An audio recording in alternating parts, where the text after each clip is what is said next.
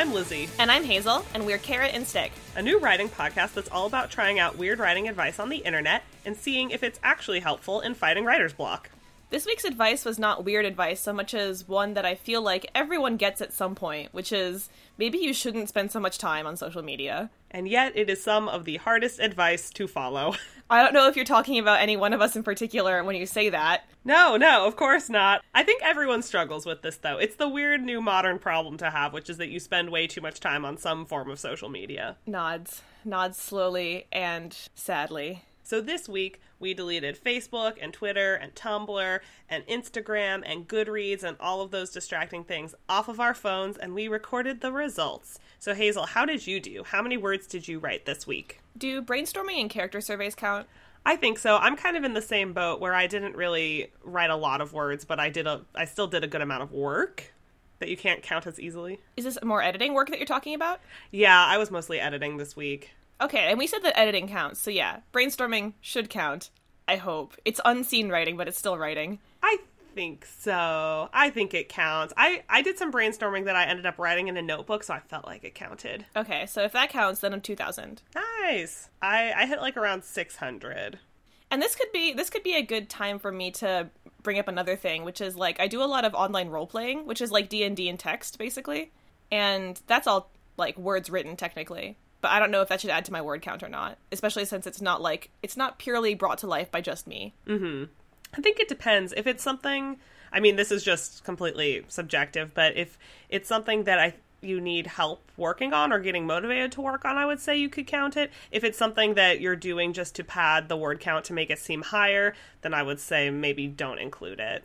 Yeah, I feel like it doesn't count because one, it doesn't contribute to any projects that I'm working on personally, and two, it is like kind of effortless writing, which is good, but also not what we were talking about in this podcast. Yeah, I think so. Similarly, with all the coverage I write, sometimes I look at that and go, each one of these pieces of coverage is 2,000 words, but I know that if I do that, I'll just be kind of making excuses for myself. It's not an excuse. I think we're just talking about two different elements of our writing lives. That makes sense. So what did you work on this week? I worked primarily on that new witch story I talked about last time. I worked more on that. Yeah, witches. It felt good, yeah. I'm a fan. What about you? Still revising the opening of my novel Forever. It's gonna take time. It sucks, but it's gonna take time. Yeah, I'm starting to come to terms with that. But it did feel good this week where I think it's getting better. I definitely thought of my positive affirmation a few times of like, one of the pieces was I'm a better writer than I was a year ago. And I definitely had that thought when I was rereading some of the stuff that I had edited or completely thrown out the window and rewritten 2 weeks ago. I felt a little less anxious after reading that and thinking that it wasn't the worst thing I had ever read. So, huzzah! Sometimes when you read those things, you definitely think, like, not only am I a better writer than I was a year ago, I am a better writer than I was yesterday. On that funny note, do you want to reveal what was in your personal notes this week? Oh, the personal note searching. Yes. So Lizzie talked about doing this new segment where we look at our notes to ourselves in our phones or in our notebooks about just like ideas we jot down to make sure we don't forget and read them and see if we can make any sense of them out of context. Yeah, I actually went as far back as 2013 and found some really weird ones that I have no idea what they mean. So I'm going to read one to Hazel and she's going to tell me what she thinks Past Lizzie meant. Ahem. This is going to be really hard, I feel like. One note simply read, rats are also a ticking time bomb. What? I mean, in that they carry disease? Okay, so was this related to your first novel? There were no rats in that. It might have been D&D. There weren't any rats in our house, were there? No, I would have eradicated them. I would have eradicated them. Hey! And the award for best joke of the podcast episode goes to... Yes! Do you want me to read mine from last night? Ooh, yes. Given that you know what I'm working on, it's going to make a lot more sense, but I have this note from last night where all it says is, witches hate guns. That's like a good house motto, I think. Oh, like a Hogwarts house? Yeah, or Game of Thrones house. So that's what I'm working with. It's not as exciting as rats can be killers too. Ticking time bombs? Ticking time bombs. I also had a note that just said, the inevitable book. How mysterious. That's also kind of an affirmation. It could be. Yeah, the book is inevitable. Can I read you 2 more? Sorry, there were so many silly ones. No, it's fine. Please tell me. I found one that said, French a caramel cream. Wait, what? This is maybe like a self-note, like, oh, I can describe this, eating this food like this. Like you're French kissing a caramel cream? I don't even know what a caramel cream is. Oh, well, that's the part where we fall short then. I assume that you did, because I don't know either. Who knows? Maybe Sleep Lizzie wrote this note. Who can say? Okay, what's the last one? The last silly one from 2014 just said, emotional gladiator. Nice. Nice. Part of me's like, I wish that were my Twitter handle. It can be. It still can be. I really like how our tangent brought us right back to social media, as if we had never left it all.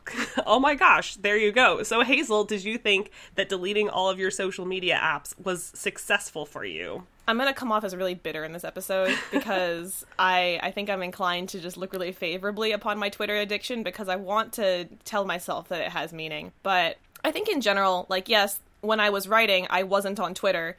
But also, when I wasn't writing, I was doing things like watching a lot of Netflix or reading. So I think that no matter what, your brain will find ways to veg out and be unproductive when it needs to, like, reset itself. Mm-hmm. And whether you're watching something on TV or just reading Twitter, it doesn't make a huge difference which thing that happens to be. Mm-hmm. That's my opinion. But I think the one case where it was really helpful was where, like, if I was walking down the street or on the train, I wasn't on Twitter just kind of scrolling through and browsing, but I was listening to something else or just thinking. And those times would be when I would brainstorm, surprisingly, and think about, like, new ideas for characters and concepts and stuff. Mm-hmm. So it's not necessarily the time that you're writing where avoiding social media helps, but the time that you're not writing, because it opens up more time for thinking about your work and what you want to do with it next. That reminds me too, I have a friend who, or a few friends actually, but I have a friend I was talking to recently who deactivated Facebook completely, and I asked her how that was going, and her response was, I just find other ways to waste my time. So there is definitely an element, I think, of, like you were saying, that you need a certain amount of time to veg out and not be thinking. And so if social media is that, no harm, no foul. But I think it is those moments where you wouldn't be doing anything. Did I ever tell you that one time I was getting a car wash and I was reading a book, and this guy, I mean, for one, he was interrupting me reading, which was sort of weird, but he came up to me to basically high-five me for reading a book. He was like, you're the only person here not on a phone. You're reading a book. And I did not have the heart to tell him I was reading a book for work. That's also so rude, though, because, like, anybody else there could have been reading a book on their phone. I hate technological or, like, anti-technological elitists like that. I do, too. It drives me insane. I hate that as well. During my college job, when we would have these, like, big meetings about nothing, sometimes it was weird. Like, if I pulled out my Kindle, people would have been like, oh my God, what are you doing? That's so rude. You can't do that in this situation. But I would sit there and read books on my phone because it was more socially acceptable to be scrolling on your Facebook or quote unquote checking your email, even though obviously no one would be doing that during this meeting. But the stigma of, like, being so absorbed in a book, like, why is that worse? I don't understand. It's only because people can tell what you're doing. Yeah. Like, if you're on a phone, they have to guess, and that makes you an unknown rogue element. Well, I do like being a rogue. So yeah, I would say that it was successful in helping me just think about my writing and my stories more on my off time, but it wasn't helpful in, like, helping me sit down to write. For me, I definitely felt more focused. I would call this challenge a success, I think. I felt that I could easily redirect my energy into writing, which was awesome. Because I felt like I got rid of that sort of in the back of your mind itch to just pick up your phone the second you have that 5 seconds of free time. Though sometimes this sort of putting my energy into other things sometimes was like playing Dots & Co. on my phone. So wait a second. So when you have 5 seconds free, you're not going to, like, sit down and start working on your editing, right? You don't have that time. But I start working on something that gets me closer to doing that. Like, I'm just more likely, if it's like, oh, I have 5 seconds and I was going to, like, pull out my phone and look at it. Instead, I will get out of the chair I'm sitting at the dining room table and go take a shower right now instead of in 5 minutes, so that when I get out of the shower and then I start doing my work, like, I started compressing time so that by the time that it got to the end of the day, for example, I was done an hour earlier than I would have been with all my work. So I got to sit down and work on personal stuff, basically. That makes a lot of sense. Props. Yeah, I have to confess that I actually did break over the course of this week. I was really, really good for 5 days, and then there was a major news event, and I went and just read the news normally, and then I was like, but I really need to know how people are reacting because I've become that kind of person. Mm-hmm. And so I went on Twitter, I scrolled for quite a while. It felt so good. But endorphins! Indeed. The rush was so incredible. But I like to think that I kept to the spirit of the challenge because it was quite late at night or early in the morning, and it wasn't like I would have been spending that time writing immediately. But like you said, compressing time, starting your day earlier, or finishing it earlier is how you find the time for writing. Ugh, you're so right. I hate how right you are. Oh, I'm sorry. All right, so what surprised you about this week's challenge? I definitely did feel like just the physical act of moving the social media apps to the 6th page of my iPhone, and I counted, it was 6 pages. Moving them definitely did keep me from clicking on them. But then, this is the part where I hate my brain. Like, after I did that, I discovered I could swipe left on my phone, and then all of those apps would be waiting for me under the Siri app suggestions thing, which is where there's like the little preview of the news or the weather or whatever. It had like Facebook and Instagram and Twitter waiting for me right there. And then I seriously cheated more when I knew I could get to it in one swipe to the left instead of 6 swipes to the right. Ugh. That's the sort of thing that drives me crazy about social media, is that I really feel like my brain is like craving just the junk food of saying, oh, just for 30 seconds, I'll do this before I have to start that thing. That's why I was telling you, like, I felt like the real boost was to just doing things instead of trying to come up with things to slow down me getting stuff done. Yeah, I cheated, I guess, more than I let on earlier. Mm-hmm. Like, if somebody said, oh, I sent you something on Twitter, then I would go and check to see what they had sent me, because it seems rude to just ignore their message otherwise. Or if I had to post something on Facebook for my job or check my company's Twitter, I would kind of peek on my own Twitter and see, like, oh, do I have any messages? And if I didn't, I would back out quickly, and it was all okay. But I was like, oh, but I'm using this for a legitimate reason, so it doesn't hurt if I just kind of, like, poke in and see what's going on. Yeah. And in the case of me, so I don't have an iPhone, I use an Android phone, and the way Android works is you have all of your apps in an alphabetized app tray, and you don't have to put them all on the home screen if you don't want to. So I just took them off my home screen. I didn't delete them because I thought I might need them for work. I felt like I also fell off towards the end of the week because I had things to post towards the end of the week, and then when I actually posted things, then I had that itch to check on them and see how they were doing. Mm-hmm. Mm-hmm. It was easier to ignore when I wasn't participating. Exactly. It was just so hard. What else slayed you this week? Really just stress. Nothing else. That's all I have in my survey is just the word stress. That's fair. For me, I had family in town, so I kind of lost my entire weekend. So that was unfortunate. I felt like I had more time and energy to write thanks to not checking social media as much, but then it didn't pay off as well as I thought it would because I just didn't have time. Well, none of these challenges happen in a vacuum. There's always going to be other things that affect it. That's true. And I know this is kind of skipping ahead to my goals for next week, but my plan is to continue not like a full lockdown from social media, but I definitely am going to keep those apps, many, many pages over in my phone and be aware of when I'm clicking on them and try to limit myself to checking them only once or twice a day. Ha! They are going right back to where I like them as soon as this recording session is over. But what I think I will do is be more aware of when I've spent a long time scrolling. Because in the past, I'll kind of notice that I've been scrolling for quite a while, and I'll think like, that's funny.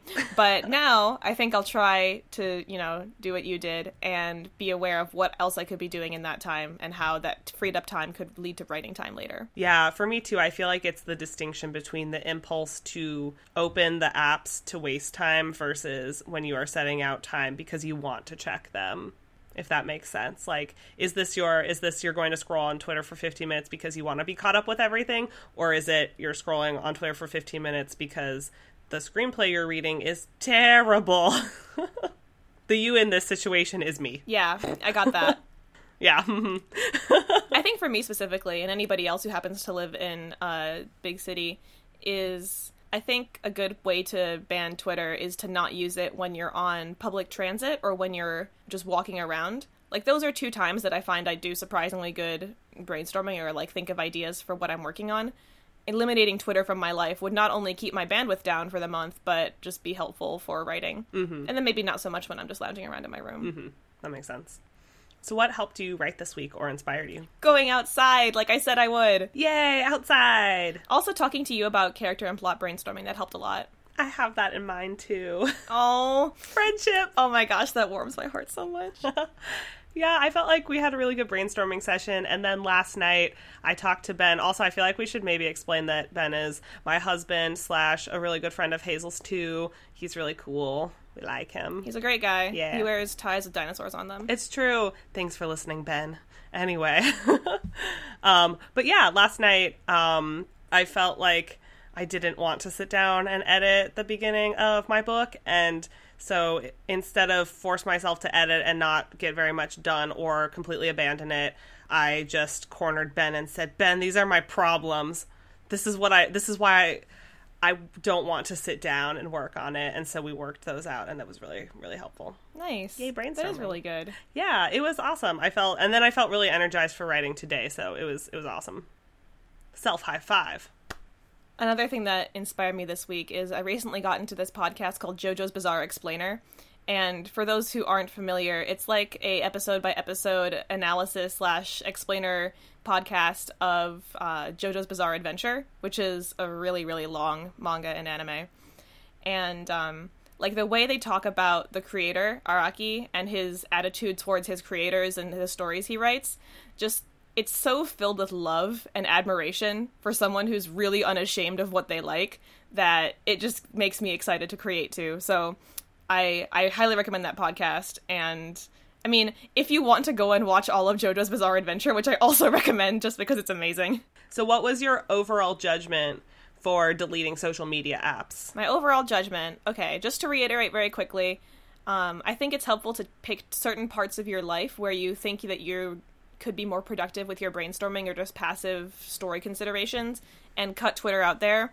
I don't think it's helpful for cutting it out of your whole week because you're going to find ways to let your brain recharge and have some downtime anyway. And for me, it's like my major way of taking in news, and not being able to take in news is very frustrating. So use wisely. I feel like we could have told ourselves that before the challenge even started, but now I know it with my heart and my body. Yeah, I think overall I would consider this one to be a success. And in the future, I can't keep the apps completely deleted for similar reasons of work / keeping connected to people, but I will use them less. I think that it's a success in that checking it once or twice a day feels like it will help me with getting more writing done. So I would say give this a shot if you're on the fence about it. You don't have to be as extreme as deactivating Facebook, but you could try just, limiting the number of times you log in. Or you could just see, like, which social media apps you care about the most and then just kind of ignoring the rest. Like, for me, getting rid of Instagram was not a challenge at all. Yeah, that would hurt my soul. I love the pictures. Let's see. So next week's challenge... Wait, no, hold on. I want to ask you, what are your goals for next week? Oh, my goals are just to continue to stay off the social media apps as I edit my book. Yeah. Rooting for you. Thank you. We'll get there. So for me... next week is my first week at my new job, so I'm quietly freaking out about everything. So my goal for next week is to just write at all. If I come back and my word count is 0, please don't judge me. Fair enough. I think, too, that if, for example, you only get in 2 solid days of writing or working on anything, you can just kind of see, like, how our next challenge affected those days where you were able to find the time. That's how I'm gonna roll. Though our next challenge is super fun, and so I do want to make time for it if I can. Yeah, it is really fun. Next week, we're going to be listening to a pump-up jam. I came across this piece of advice through the various writing blogs and social properties of M. Kieran, who is another writer, advice, blogger, and also a writer themselves. What it entails is making a playlist of, like, your favorite songs that just make you really energized and excited to create, and listening to one song off that playlist with no distractions, just that song, and then turn that song off and write in total silence with no distractions after that, and see how it affects your writing. Yeah, dancing is optional, but encouraged. I will probably end up dancing regardless of where I am, so I'm excited for people who sit next to me at Starbucks. I'm excited for, once we complete the challenge, we're going to share our playlists with each other, and Hazel has really good music taste, so I'm excited for that. I'm excited to share my music with you, actually. I'm going to get some new K-pop jams, I assume. You completely are, yes. Yes. Excellent. So Hazel, what was your favorite thing of the week this week? So my favorite thing of the week, let me just pull it up so I don't get the title wrong. After talking about sci-fi and AI last week, I remembered this fanfic that I read a while back that is a astronaut AI AU, which stands for alternate universe. And the fandom it's written for is Yuri on Ice, which is an anime that aired this last year, I think. And I introduced it to Lizzie as well, and she enjoyed, which makes me so happy. It's so good. Yeah, it's a story about ice skating. But this is a Yuri on Ice fanfic. You can find it on Archive of Our Own. You just Google it, and the title is In This Home We Built. Quietly sobs. Yes. Check that out if you like Yuri on Ice and if you enjoy sci-fi alternate universe tellings. Nice. That sounds awesome. My weekly favorite of the week, yes, was the Game of Thrones finale. Not the finale of the show, but the finale of the second to last season. It was really good, especially after a sort of, I wouldn't call the season mediocre, but it was not the strongest season, and it wasn't really clear what it was building to necessarily, and so the finale was just really refreshing. It was really, really character-driven after a season that has been kind of awkwardly plot-driven instead. So it was really cool. Also, I got to see it in a giant movie theater, which was amazing. Was it like a public viewing type thing? I have a friend who works at Panavision, so they have a little theater in their headquarters, and he invited us to watch it there. So it was kind of awkward because we were still just streaming it off of HBO Now. Like at one point, we were still watching it in this giant theater, and then it buffered and paused, and we were like, woohoo! That's really cute, though. I'm sorry I don't have more to say on this. I have also read the Game of Thrones books, but I don't watch the TV show. I just stubbornly refuse. And I could tell that everyone around me was freaking out because I went on Facebook briefly and everyone was making very politely vague comments about their shock and awe because I blocked everybody who spoils Game of Thrones for me on Facebook, so they're no longer around. It was the best decision I've ever made. Probably a wise decision. I know, I've been so stressed out this season because of all of the episodes leaking ahead of time, where I just know, especially Twitter, I get worried that it's just a minefield of spoilers. You know, Twitter has been surprisingly good to me. You know what actually spoils me more is Google. Oh my gosh. I complained to a friend of mine who works at Google about this, is while I'm consuming some piece of media, I'll then want to check something really basic. I'll be like, oh, what did their costume look like again? And so I'll type in the character's name, and then Google will autocomplete with the word death. What? Because Google is terrible and doesn't understand human feelings. Oh. So it's used to people searching for, retellings of that character's death moment, and that's not what I wanted. I just wanted to remember what their costume looked like. Oh, yikes. That's a horrible way to find out that a beloved character is dead. Yeah, so don't Google anything until you're done watching, guys. If you want to hear more about our musings on writing and Game of Thrones and fan fiction, whatever, follow us on Twitter at Lizzie and Hazel. And that's Lizzie with a Y. You can also reach us at carrotandstickpodcast@gmail.com or visit our Tumblr at carrotandstickpodcast. Want to take a moment to thank Slime Girls for our intro and outro music. The song is You Belong off No Summer, No Cry. And it's almost the end of summer, so go listen to that entire album because it's incredible and it'll only make you feel a really, really special way this time of year. And then the rest of the year, you'll feel wistful for that time you felt that thing. I don't know. When summer ends, I will stop crying. all summer, I'll cry. Too hot. I die. Ooh, what a poem. Write that down. Put it on an iPhone note that we will later find and think is cryptic. All right, guys. We'll see you all in episode 3. Shake your booty, write some words.